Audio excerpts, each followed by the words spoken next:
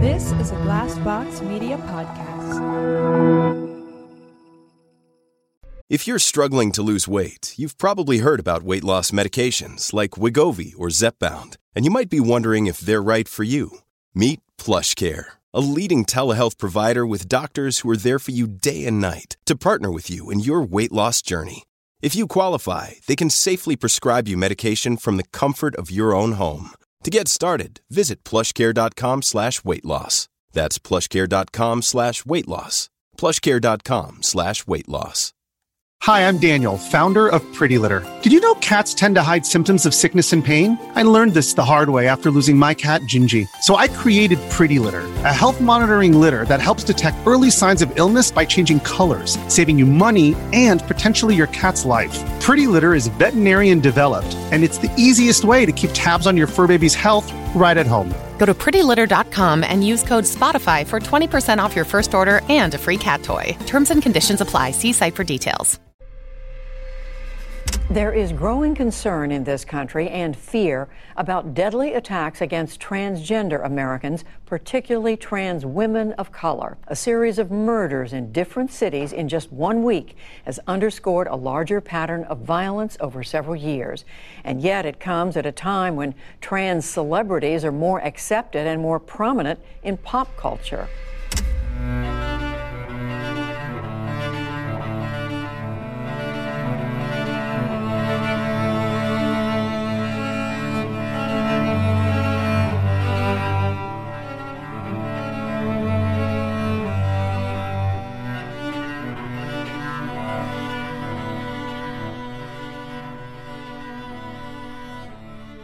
Our mission at Death by Incarceration is to shed light on a system that viciously targets marginalized people.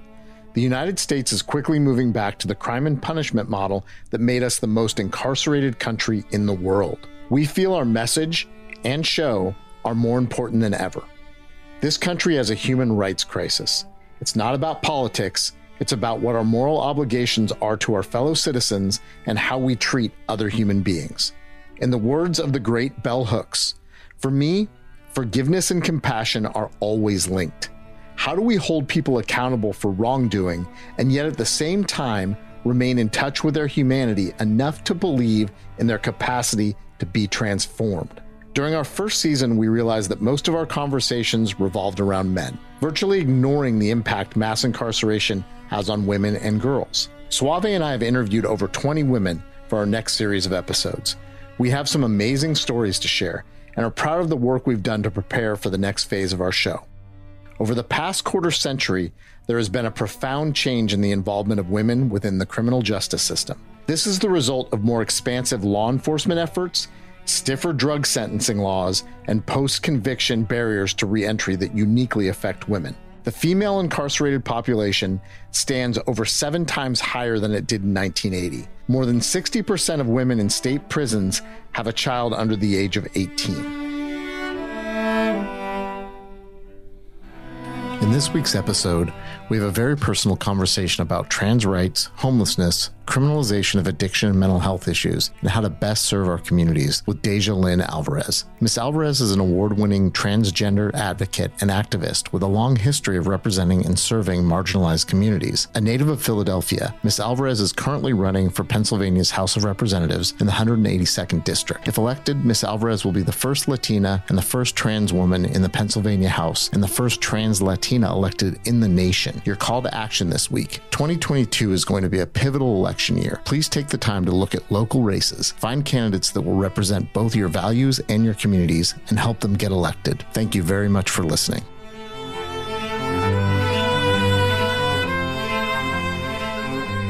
My name is Deja Lynn Alvarez. Currently, I am running for state rep in the Pennsylvania State House, the 182nd District, which encompasses a large portion of Center City. I'm a very proud transgender woman, Latina, activist, advocate. I currently work 2 jobs while I'm campaigning. As we all know, we live in a time where, you have to work multiple jobs to make a halfway decent living, especially if you're part of a marginalized group.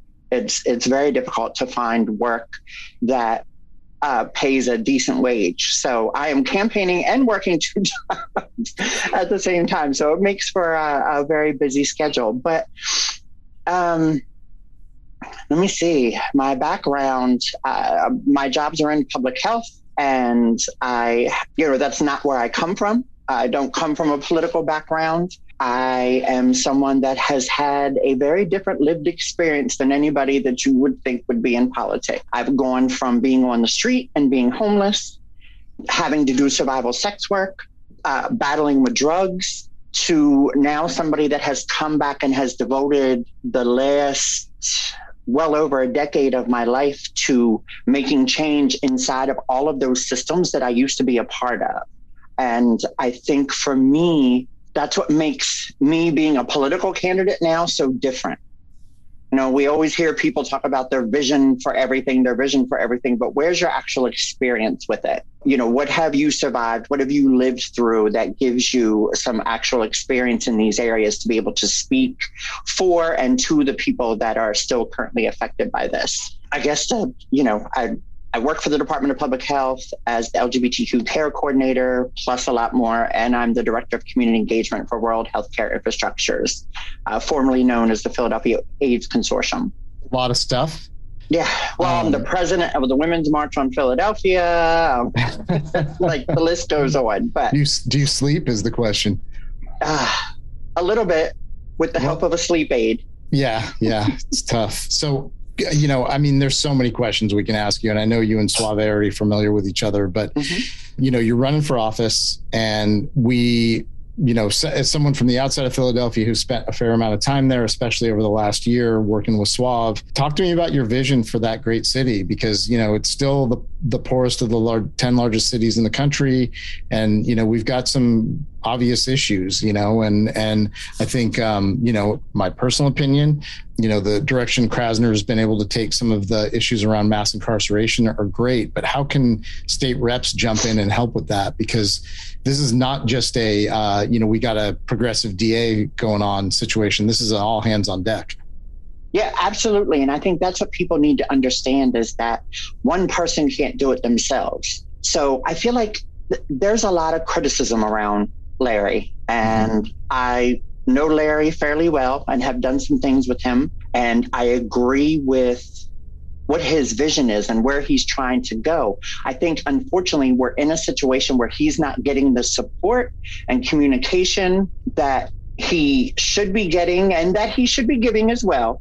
He's a little hard to communicate with at times. That would bring all of us kind of together so that we have a better understanding of where he's trying to go. And a lot of people that are mad at Krasner, it's because they don't understand the systems. They haven't experienced the systems, particularly the justice system. So they don't know how biased and unfair the justice system actually is. So right now, everybody sees this spike in crime, and they think that this is Larry Krasner's fault because he's pushing back against a system that was set up to be racist and bigoted and transphobic and homophobic and all of these other things. And so he's really trying to make a difference there. People are worried about their safety, rightfully so. We had an incident here the other day in Philadelphia where a young lady bumped into a guy in the grocery store. She apologized to him, went home. He followed her home and then shot at her 8 times as she was walking in her front door just for bumping into him. So it's being in this weird place where I understand both sides. I see what Larry is trying to do. I also understand why people are afraid and they're worried about their safety. And, whenever we're afraid of something and we don't fully understand something, we tend to look for someone to blame for it. And I think right now, a lot of people are blaming Krasner for everything that's going on. I think the blame is equally placed on all of us. And I was at a press conference a few weeks ago when Senator Street's office got shot up. And I was at the press conference with Senator Street and several other city officials and some activists. Larry was there and spoke. And, when I spoke, I called Larry out, I called the mayor out, and I called the police commissioner out. I said, you three are so busy pointing the finger at each other, refusing to communicate with each other, Twitter wars, doing different interviews where you're saying, well, this one isn't talking to me and that one's not talking to me and that one's not helping me. That's not what any of you were put in the position to do. You were all put in the position to represent us and think about us. Now we move to a topic that, quite frankly, is not discussed enough. Domestic violence does not discriminate. It affects all people, all backgrounds, all genders. But there's research that transgender people, and specifically transgender people of color, are at a much higher risk for domestic violence and murder. According to the Human Rights Campaign, at least 16 transgender people have been murdered this year, including most recently 22-year-old Tracy Williams from Houston.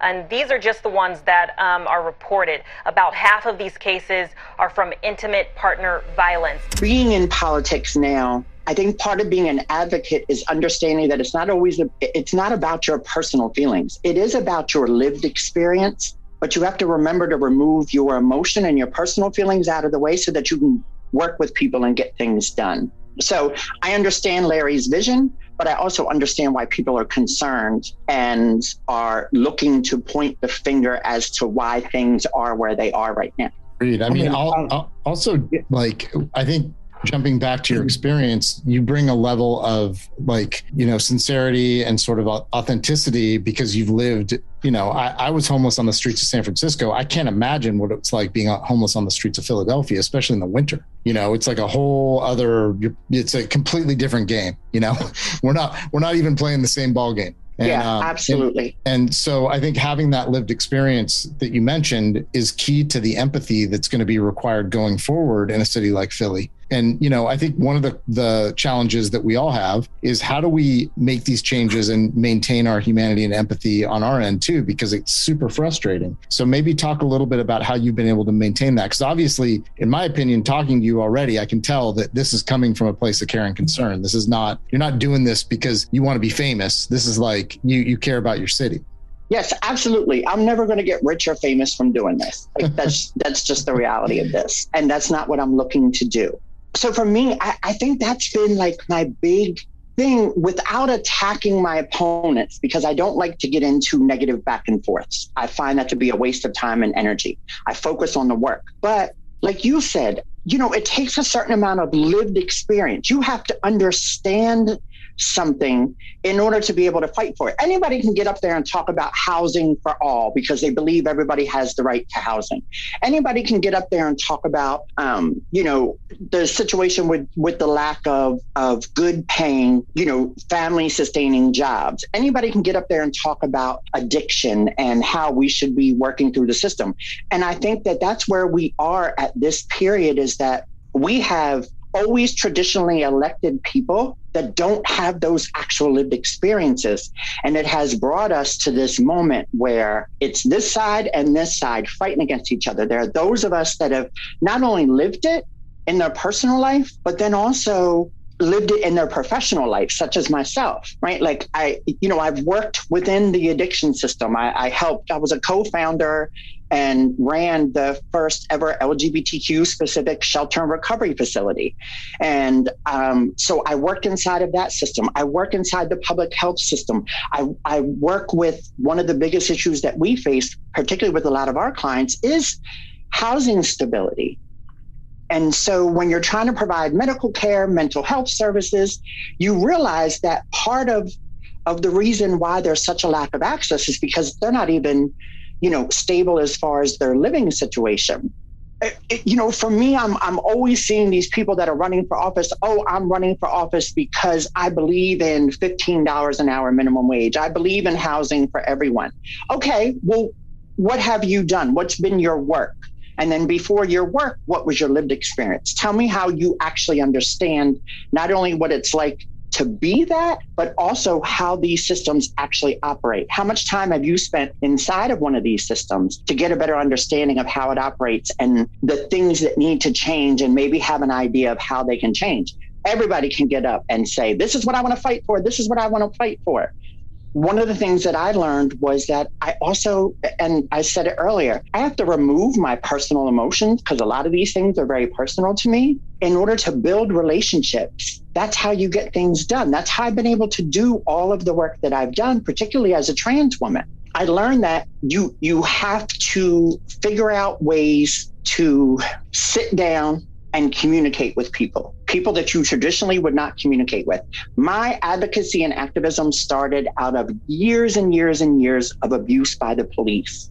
And now I get criticized for the work that I actually do with the police. But what people don't talk about is that I helped create new policies and directives within the police department. I helped train the Philadelphia Police Department on how to be a little less biased and set in place directives and policies on when they are dealing with someone, how they have to treat them and the ways that they have to do it. And then also putting in place disciplinary action that's actually written into their directives now. Now, does that change everything? No, it doesn't. It definitely doesn't change everything. But it does allow for an open line of communication between myself and the communities I represent. I'm from Philadelphia, so I'm kind of familiar with your work. We know some of the same people. But for the last year and a half, we've been seeing a lot of violence against trans women in Philadelphia. Mm-hmm. Do you think our city officials and leadership are doing enough to protect trans women in Philadelphia? Because every time you open the paper, every time you put the news out, somebody's getting killed. And me working down South Philly where I was working at, I could only imagine, was this a hate crime? Was this something that just happened randomly? Or what that person was chosen because it was trans? Mm-hmm. And I wonder, and I even asked some city officials, no, it was randomly. But being from the city and from North Philly, I know that a lot of that shit was not randomly. So what do you think? Do you think our city officials are doing enough to protect trans women? The short answer to that, no, absolutely not. It's only a discussion when another one is murdered.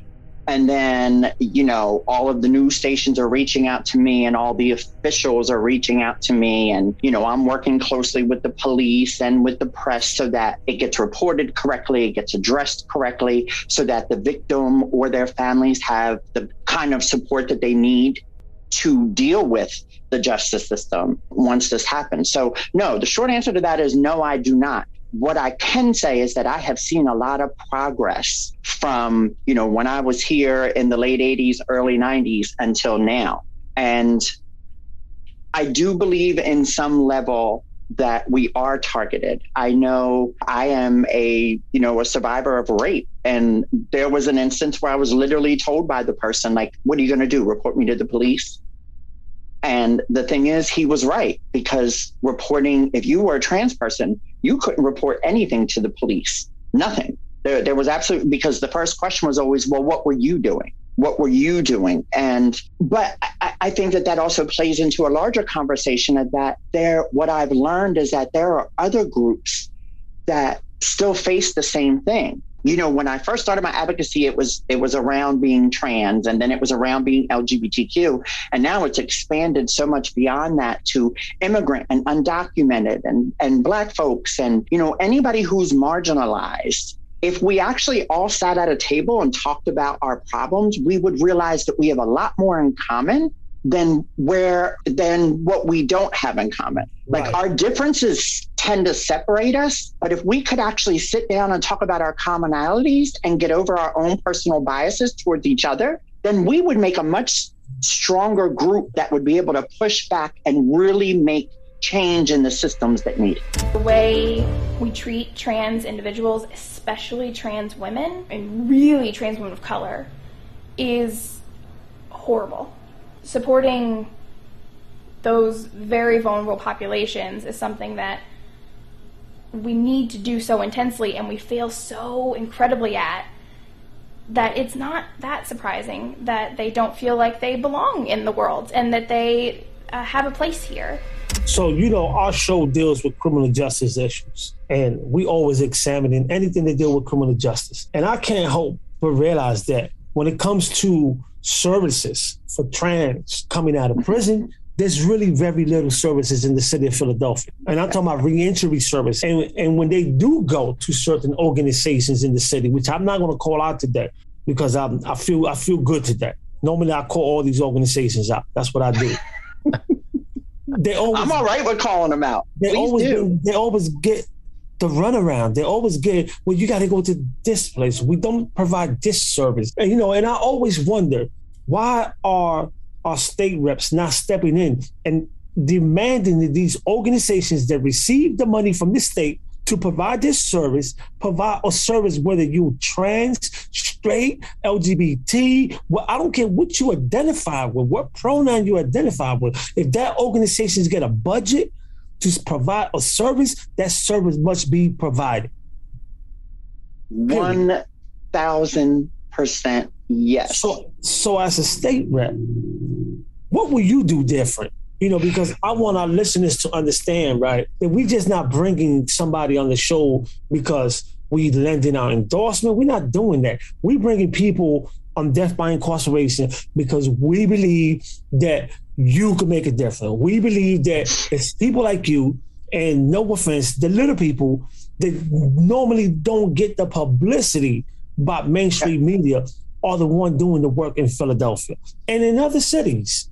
So what would you do if you get elected to become state rep different, to demand that these organizations that are receiving the money provide that service?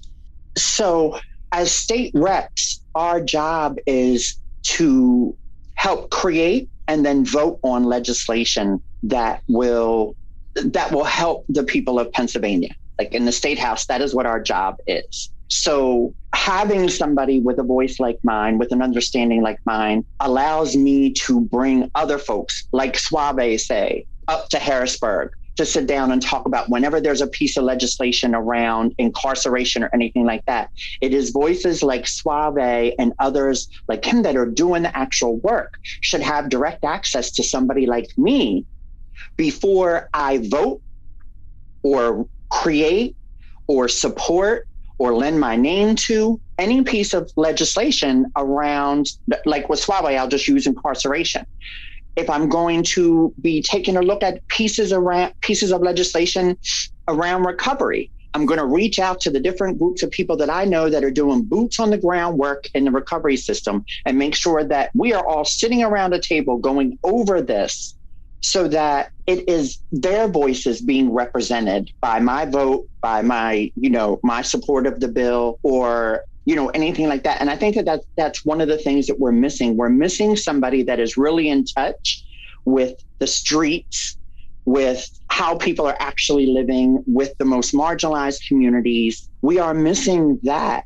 Most folks don't have good intentions. But if you don't have those built-in relationships and you don't have a certain understanding of it, you're looking at it from your point of view rather than making sure that you're bringing everybody else in to give their point of view on it, and not the people that are already getting the funding, not the people that are always the big organizations that get all the federal grants, all the state grants, all the city grants, all of that, but people that are actually boots on the ground, making a difference every day with no money, with no funding. Those are the voices that need to be at the table. Also, as a legislator, you also have some input over budgets and resources and how those are allocated. And that's very important. That's what needs to be done differently. We need to have people in there that are willing to really just do what I already said, making sure that all of the people that are boots on the ground doing the work already, that they have a place, a seat at the table, so to speak, since we always talk about the proverbial table that everybody lacks access to. So making sure that all of their voices are heard. It's not me going to Harrisburg and just using my voice. It's me going to Harrisburg and using my relationships and the connections that I have in all of these different areas to make sure that we're all kind of there together and that it's all of our voices. And I think that's what makes me different. Well, and not to mention the years of work that you've done in the community that don't get reported. You had to live in North Philadelphia to really understand the work that you've done and other advocates have done to get to even where we are today. We don't have much, but we have a little bit of stability than what we had in the early 90s and late 80s, and that's because of the work that you've done and other people have done. I still feel, my job is to analyze and criticize politicians and lawmakers, period. That's what we do at death by incarceration. That's why we're here. And to protect the rights of those marginalized communities, such as people coming home from prison, right? When it comes to job, fair housing. And in Philadelphia, there's an issue where you come home from prison, you don't have no credit, you can't get no housing. And if you are transgender or gay, you got a double whammy. You definitely ain't getting in, right? So what is your stand on criminal justice issues? Do you believe in second chance? And do you believe that if a person goes to jail, serve 30, 40 years, and come home, transform, do you believe that person deserve a seat in that invisible table that nobody see? Like you said, right? Because Philadelphia is creating marginalized communities. When we release prisoners and they maxed out, that means they're not on parole, no supervision. But yet they instantly become homeless. And they end up in our city shelters. Well, not only do they end up in our city shelters, but then they end up having to resort to maybe doing something that is illegal in order to try and get food, try and get a place to live. And then we throw them right back in the system. And so there are very few crimes that I think anybody should be serving 30 to 40 years of their life for. So let's start out there. I think there are a lot of people that get sentenced to almost a lifetime of prison. And then, like you said, then they're just thrown to the wolves. And then the ones that do come out on probation and parole is set up for them to just be put back into prison. Probation and parole says, you have to find a job. Well, how are you supposed to find a job when you have that kind of record? Because anybody that takes a look at your record decides, oh, you're not hireable. So we have to talk about people's records and how long that record stays visible to employers and other things like that. We also have to talk about how probation and parole deals with people. I have a lot of people that come in from probation and parole, they find a job, but their probation officer, they have to go see their probation officer every Wednesday at 1:00. But this new job that they were lucky enough to get has them working every Wednesday at 1:00. So now they go to the probation officer and say, hey, I got the job. You wanted me to get a job. I got a job. Can we change when I report to you? And then the probation officer will not even give them the leeway to change their appointment. So now this new job that they got, they're going to lose the job because they can't work the hours that the job is requiring. So the entire system all the way through is just messed up. We have to recognize that when it was created and who created it, it was not created for these times. And my sister's eldest son, just got out of jail maybe about a year now, did 7 years in his early 20s, did 7 years. He gets out, he gets a job, he goes to work every day, he stays out of trouble, and his probation officer and the whole parole system did everything they could do to get him locked back up, rather than there be services that support you once you come home. And anybody that has served that long a period of time, there should be support services in place to help keep you from going back into the system. The way our system is set up, it's like a big circle. You get out, you're either on probation and parole or you're not, but then you don't have access to anything. Jobs, housing, food, clothes. Many people don't have their family to rely on. And so then what do? You have to find a way to survive. So I think that the whole system honestly needs an overhaul. There needs to be justice reform. And that isn't just with police. That is the court systems, probation and parole, providing services for individuals that are coming home. All of that should be part of every federal, state, and local budget.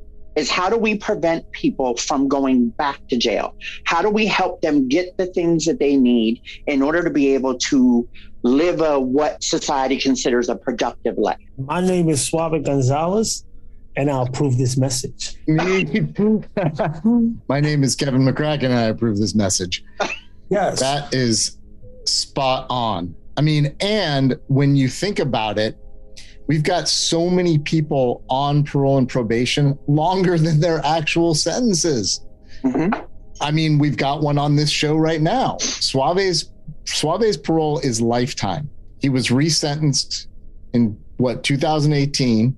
17. Went after 31 years, he got out, then went back for 85 days because of some comment a woman made about came up here without any investigation. Parole sent him back. Didn't even violate him, just sent him back. So he was like in no man's land. And when they let him out, they're like, just get out. You got to get out. There was no prep. There was no way he could tell anyone it was time to go. I mean, the way that the whole thing went down, the good news is he got a little revenge because he went down to the parole office and made the guy that sent him back cut his ankle bracelet off. But in public, outside, it's the little wins, right? But the reality is this, right? That we don't have enough leadership with common sense.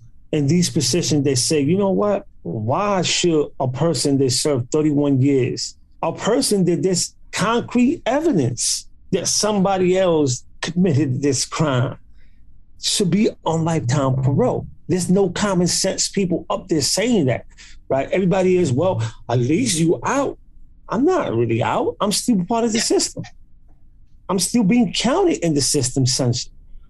Because as long as I got parole on my tail, I'm still part of that DOC. Yeah.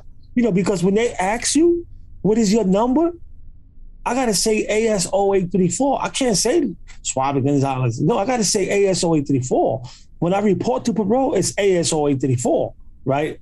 Yeah. And to me, that's a community problem. And you know why it's a community problem? Because the community has the voting power to say, you know what?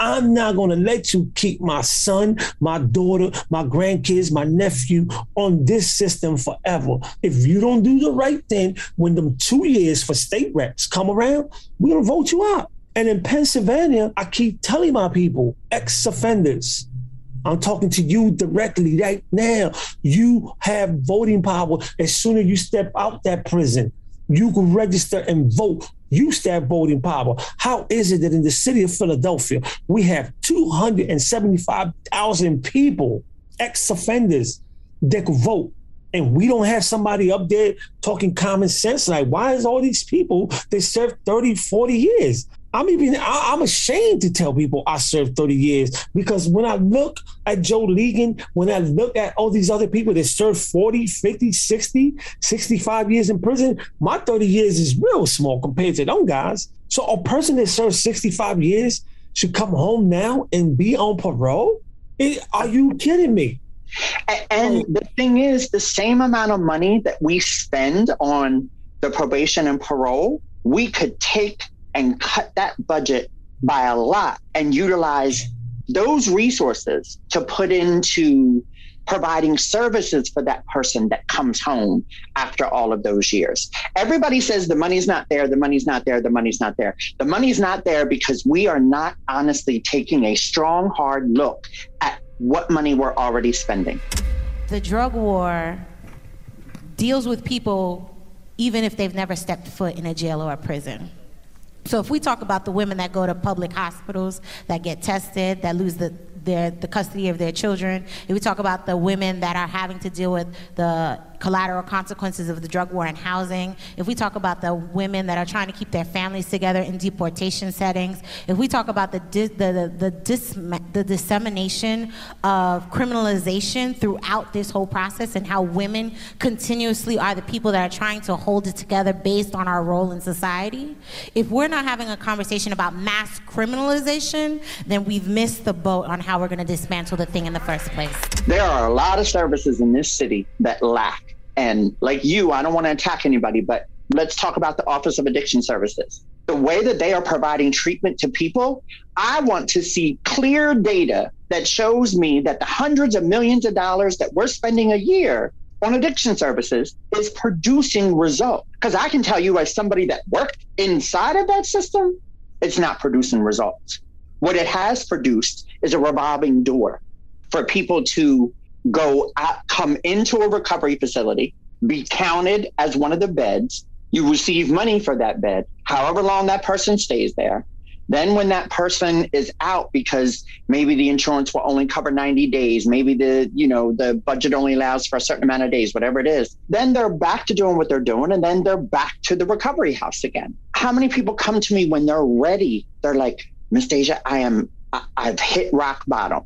Because if you know anything about addiction, a lot of times you're told like you have to hit rock bottom before you're ready to deal with this. Okay, I've hit rock bottom. Now I should be able to take you directly somewhere where you can get the services needed, the mental health, the emotional, the support that you need while you are in the headspace to try and get clean. But instead, I have to send you to this main center where you have to sit in a chair 24, 48 hours. If you're cold, you're hungry, you're tired, you can't fall asleep because the guard there is screaming at you every time you start to nod off. They don't give you're in there, you don't have the right clothing on, it's not, the temperature isn't right in that place. I've sat in those places with people and I've watched how these people are treated. And in their most vulnerable moment, they are treated as though they don't matter. They are disrespected by everyone that works in this place that is supposed to be helping them find a place where they can get the services needed. So after a little time with that, they're like, you know what? Now I'm coming down off of whatever I was on and now I'm craving it again. And I see that I'm being mistreated in here. I might as well go back to doing what I was doing. And so now we've lost that opportunity to help someone, to help an individual get out of the situation that they were in, because we are spending too much money time and time again on ineffective services, on systems that we know don't work. Hey, we have this system in place, so it must be okay. Who's doing the research? There was a lady, and I don't care who hears this, there was a woman that worked at Office of Addiction Services. I don't know if she's still there or not. I should say her damn name. That worked at Office of Addiction Services. And when I was running the shelter and recovery facility, I kept asking for help. I kept asking for funding. I kept asking for support, and they refused to give it. And this is where I talk about how I learned building relationships with people that are in power is how you can make a change. So that's why I have all these different relationships, even though I get criticized for it, but people aren't there when I'm walking a rape victim down to Special Victim Services and I'm on the phone with, one of the lieutenants or someone else before I'm going there to make sure that the detective there has a heads up that I am coming with this undocumented immigrant person that just, was assaulted or, whatever the case may be, where they may get disrespected and their case may never be heard. So I had to go to the mayor and ask the mayor, listen, I need help. This place is desperately needed and I can't get any help. And I literally had to get the mayor to, kind of help get a little bit of funding so that we could at least keep the doors open in that place. The woman from Office of Addiction Services started targeting me and targeting the facility that I was running because she was angry that I was able to go over top of them to get funding. She would come in and do her inspections and she would complain if the people that were staying there, if their shoes weren't lined up correctly under the bed, if she wiped her finger along a baseboard and there was a little bit of dust. Working a full-time job and running a facility that's housing 30 to 40 people at any given time, and you're worried about how their shoes are lined up under the bed, rather than making sure that we have enough food, making sure that we have the services needed for the people that are there. That's what's wrong with these systems. And that's just part of the experience that I take with me to Harrisburg. I mean, yes, and yes, and yes to all of that. I mean, I can't even... I think you're on point with everything, right? And because every time Kevin comes to Philadelphia, I always love taking him through Kensington, because I started my career, my job, whatever you want to call it, at Prevention Point. Yeah. And from there, I went to the 25th District, working in the Diversion Court through Prevention Point. But what bothers me, and it still bothers me to this day, and I'm not going to put no names out, but it's like you said earlier, it was like a revolving door. Mm-hmm. What are we really doing? Are we really serving, or are we enabling people to get high? Because I'm one that don't believe that no safe injection sites should be in my community, especially when I got to deal with the people down K&A. I got to see my children, and I got to see children walking through all that mess and filth that these streets are. And I always said, if you want to do safe injection site, take that shit to Center City. Take it to Center City. Take it to Society Hill. Take it to Chestnut Hill. And let's see how it works. And then we bring it here. But don't put it in a community already that's falling apart, right? Because I'll be honest, most of the people that's down in Kensington and K&A are not from this community. They're coming from suburban Philadelphia to come get high down here. They're messing up this community. They're staying in the community. And those hardworking people that live in the community suffer the consequences. Because we the one that got to step over the needles. We the one that got to make sure that nobody break into our house through the back door, you know. And when I was working at Prevention Point, it was almost like, well, buddy, this is how we doing it. Because that's when I really understood that a lot of this stuff is a grant game. This is about getting big grants. This is about saying we've given out 1 million needles, needle exchange. You know, like, I always had a problem with that. With I'm giving you a set of needles and you shooting up right in front of me. Like, is I'm really helping you or no? Nah. Well, so I have an argument there. And that's only because we welcome your argument on the show. We welcome it. And I don't think I'm maybe not an argument, but I have a little bit of a disagreement there. Yeah, I don't think I'm arguing with you because I have a amount of respect for you. But that's just me personally. Yeah, no, and I get that. I completely understand that point of view. And because I know what addiction looked like, because I had a niece. There was murder on December 21st, 2020, because of her addiction, you know. And I seen her go through it. I seen one of my sisters that recently passed away go through addiction. And, you know, so I'm speaking from my lived experience. Yeah. That I think that we need more people empowered that could, I'm calling you out if you don't do the right thing. And I don't care if you talk to me, I don't care if you vote for me or not. Those are the type of people that we at Death by Incarceration want to support and stand behind, because we just not talking to talk. Yeah. We're talking from lived experience. I suffered 31 years of incarceration. You know, I've seen addiction destroy my family. Yep. You know, and to me, it's like, where is our leadership? Where is our leadership? And the problem that we have is that the 2 Latino state reps that we have in the House in Pennsylvania really don't have no power, or really want to be in bed with the rest of the state reps, so they don't make a lot of waves. They really don't. And I don't mean to put their name out, but the 2 Latino state reps that we have right now are Angel Cruz and Danila Bugos from Philadelphia. And, you know, they do what they could do in the community, paint the picture. We throw the Latino festival. But to me, I don't give a fuck about no festival. I really don't. I don't give a fuck about no feel-good music. You bring in an old washed-up artist to my community, but my community, after that artist leaves, it's the same. It's the same. So you just pay that guy $20,000 to come sing a song from the 80s when you could have used that $20,000 to help a returning citizen, a single mother, or perhaps a family that's in need. Because that's the way I look at things. I'm realistic. Yeah.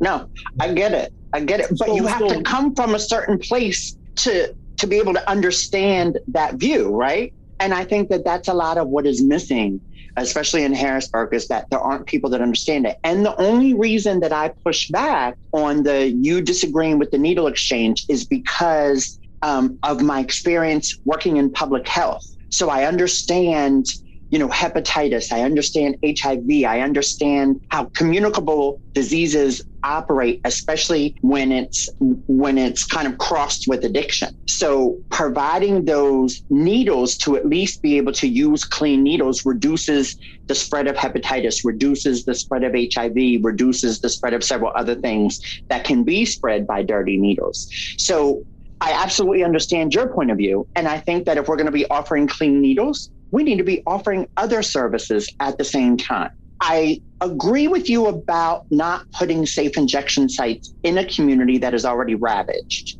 I don't think we should be putting safe injection sites inside of anyone's community. We have many areas of the city that are not residential areas. And that's where we should be looking at to put a safe injection site. I do believe in safe injection sites. I've looked them up. I've looked up the data where other places that have done it, that they have a decent success rate. I think they can work, but I agree with you. I don't think we should put it right inside of a neighborhood that is already ravaged, by addiction.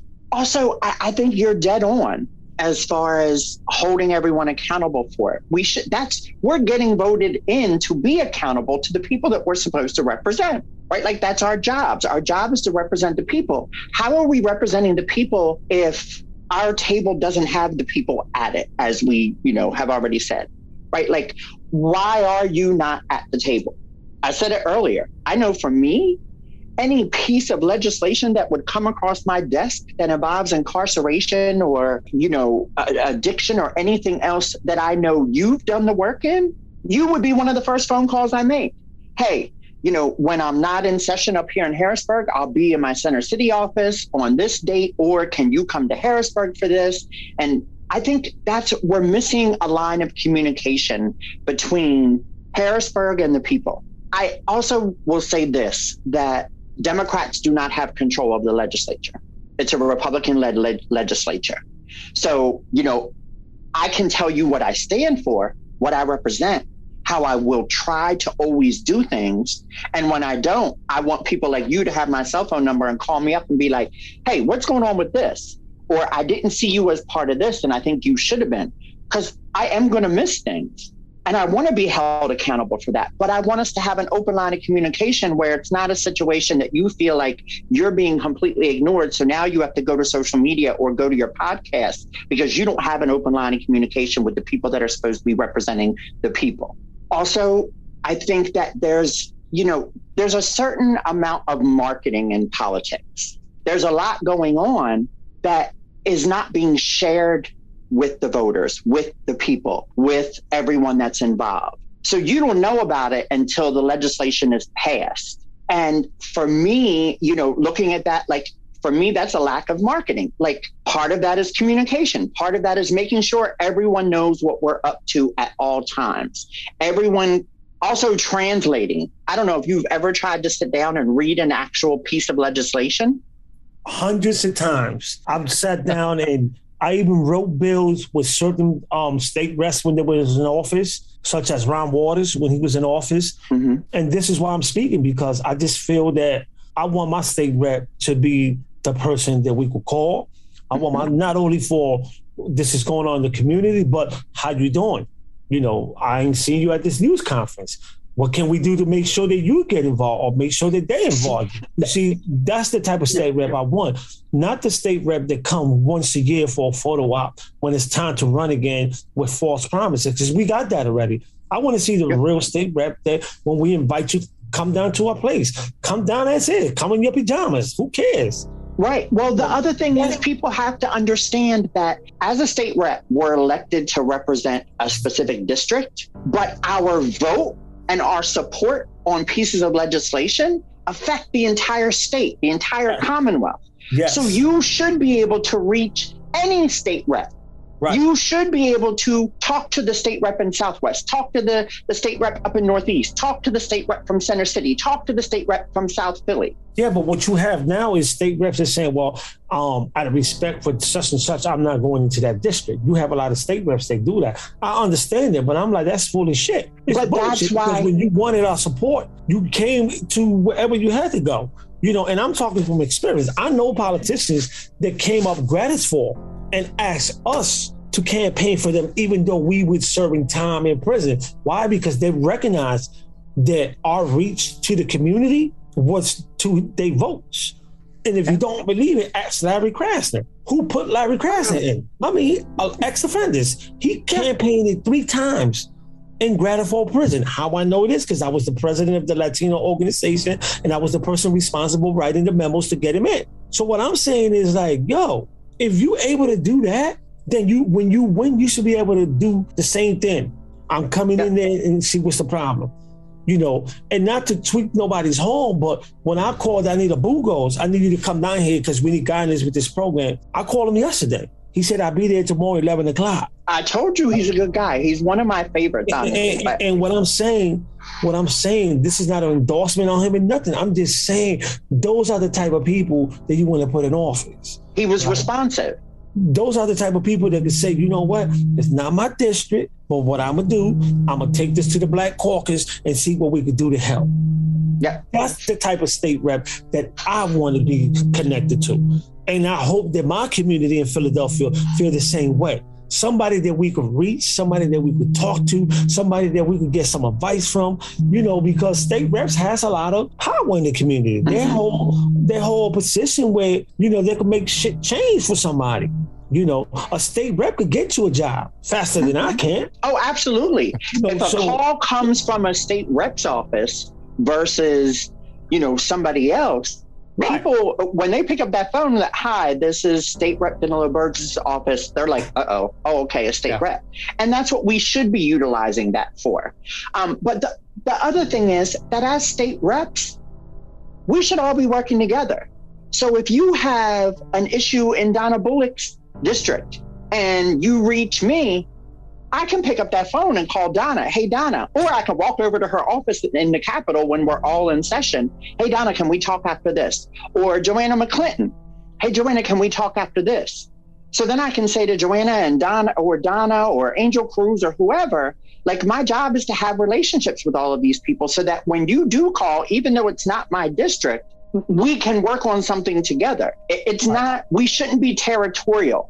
Right? Like, Center City is not mine. It doesn't belong to me. It belongs to the people. So therefore, anybody should be able to, Danilo Burgess or Donna Bullock or Joanna McClinton or, whoever should be able to reach out to me and say, hey, I got a phone call from somebody in Center City. They're trying to do this and they need some support. My thing is going to be, heck, the more the merrier. Let's both go down there. That brings more, kind of shines more of a light on whatever program it is we're going down there to support. I'm not going to be territorial and be like, no, listen, this is my district. Stay over there in yours. Because that's not what it's about. And that's when we let our own personal feelings and emotions get in the way of what we're supposed to be doing. Before we leave, why should the people of Philadelphia vote for you for state rep?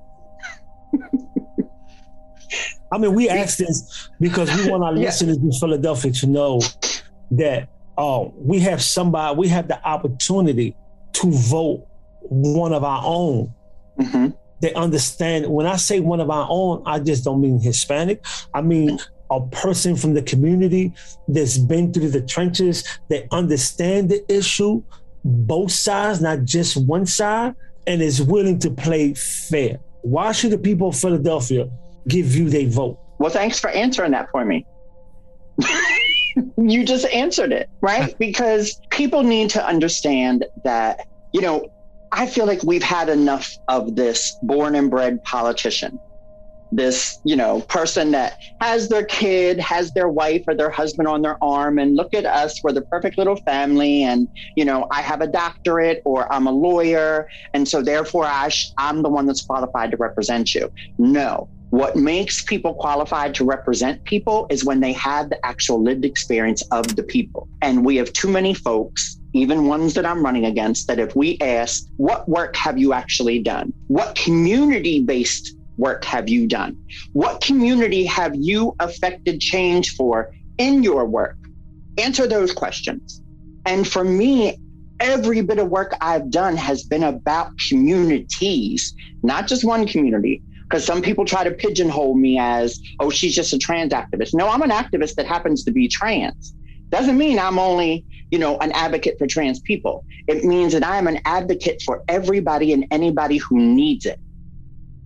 And that's what we need in Harrisburg. And to touch back on, remember, although they draw lines, what is supposed to be our district, I will always remember that I am representing all of the people of Philadelphia and Pennsylvania. Not just because my district happens to have a lot of wealthy people in it. And so I'm not just representing them, I'm representing everyone. And so I will be somebody that you have direct access to. If you don't have direct access to your state rep or to whoever it is that you want to, call my office. I'm not going to say, oh, we can't help you because we're not in that district.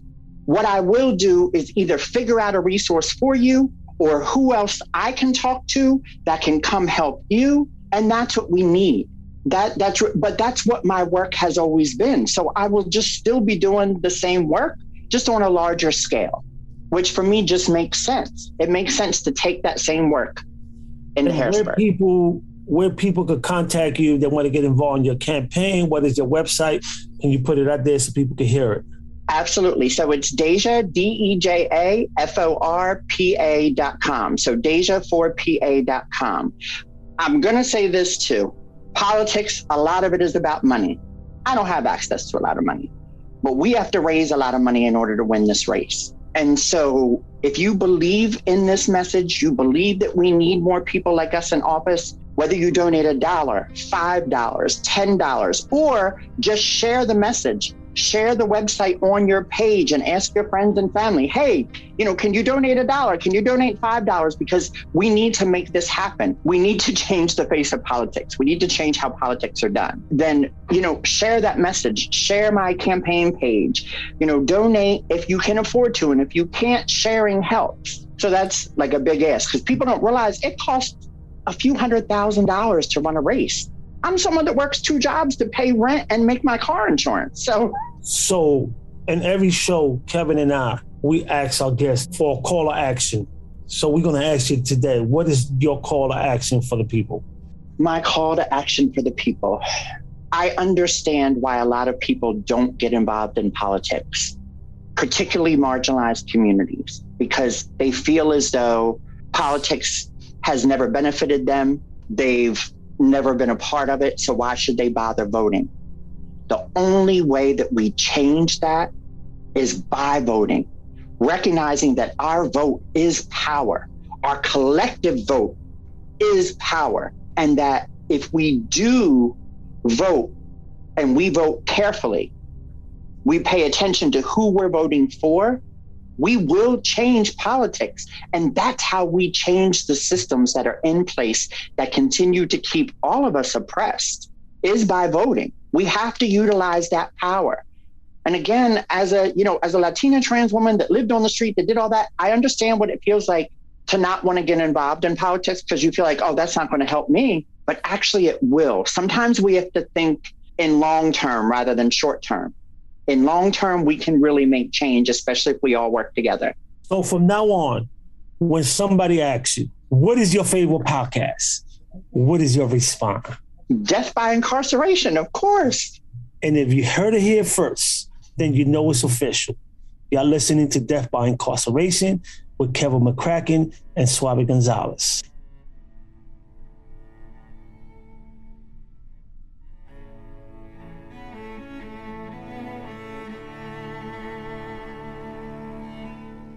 Thank you so much for listening. Please support us on Patreon at Death by Incarceration Podcast. Hit that follow button on all platforms. Share with a friend or 10. Follow us on social media at Death by Incarceration on Instagram, at DB Incarceration on Twitter, at DBI_podcast on TikTok. For all booking and media requests, please email Kevin at deathbyincarcerationpodcast.com. Death by Incarceration is a production of DBI Media, LLC. Produced and written by Suave Gonzalez and Kevin McCracken. Editing by Jason Usry. Thanks to Crawlspace Media and Glassbox Media for being our partners. Please listen to our other shows, Injustice with Lisa Spies and Spencer Daniels, and watch for our upcoming special on the Camp Hill riot of 1989. Special thanks to Checker for all their support of the show and to Kevin and Suave individually. We really appreciate it. Have a great week, everyone, and please, if you can, take action.